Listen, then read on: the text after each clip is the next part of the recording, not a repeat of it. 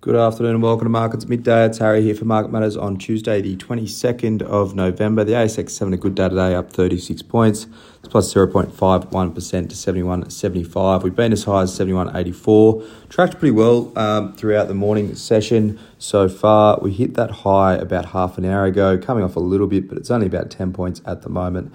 In terms of the sector performance, energy is up 2.07%, materials up 0.88%. The worst sector at the moment is industrials, and that's only down at 0.02%. And the second worst is discretionary, but that's up 0.08%. In terms of the hottest stocks at the moment, Virgin Money VUK is up 12.6%. They had a good update last night. Whitehaven Coal WHC is up 8.64%, and New Hope Coal NHC is up 6.51%. The weakest stocks at the moment, Block SQ2 is down 4.01%. Bapcor BAP is down 2.99%, and De Grey DEG down 2.15%. We'll talk about Select Harvest first. SHV, it's down 3.09%. Their FY22 results are out for the almond grower. Revenue of $200 million and NPAT of $6.2 million, both small misses. But EBITDA was in line. Their crop of 29,000 metric tonnes was the midpoint of guidance. They received a price of $6.80 per kilo, which was a little bit better than expected. Costs were up 4% as well. They continue to see tight supply, particularly given the California drought, but we're coming off oversupply in that almond market, so it's taking a little bit of time to clear that backlog. We haven't really seen the price move in almonds as yet. They are expecting costs to be up in FY23, given fertiliser costs have been pretty strong. But they are sort of seeing a small offset in that in terms of water costs, though. They said the rainfall impact across most of New South Wales currently had pretty minimal and immaterial impact to their crop. So overall, not a great update from Select Harvest, not a bad update by any means, but it's okay. It's a little bit lighter than expected. We're just trying to see that turnaround in Select in terms of that almond pricing here.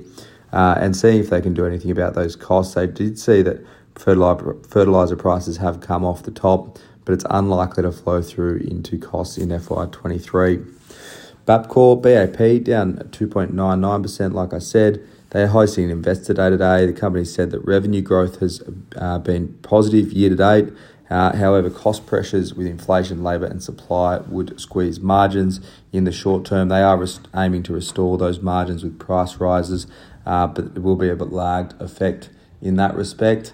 It's a pretty strong presentation on how they can benefit from EVs as well there, but overall not a great deal of new news for Bapcor. The market's sort of pricing in a 5% increase in revenue and flat margins for FY23. So perhaps doing a little bit better on that margin front. They will just need to improve those margins, or at least sort of hold those margins here to get that earnings number that the market's expecting for the full year.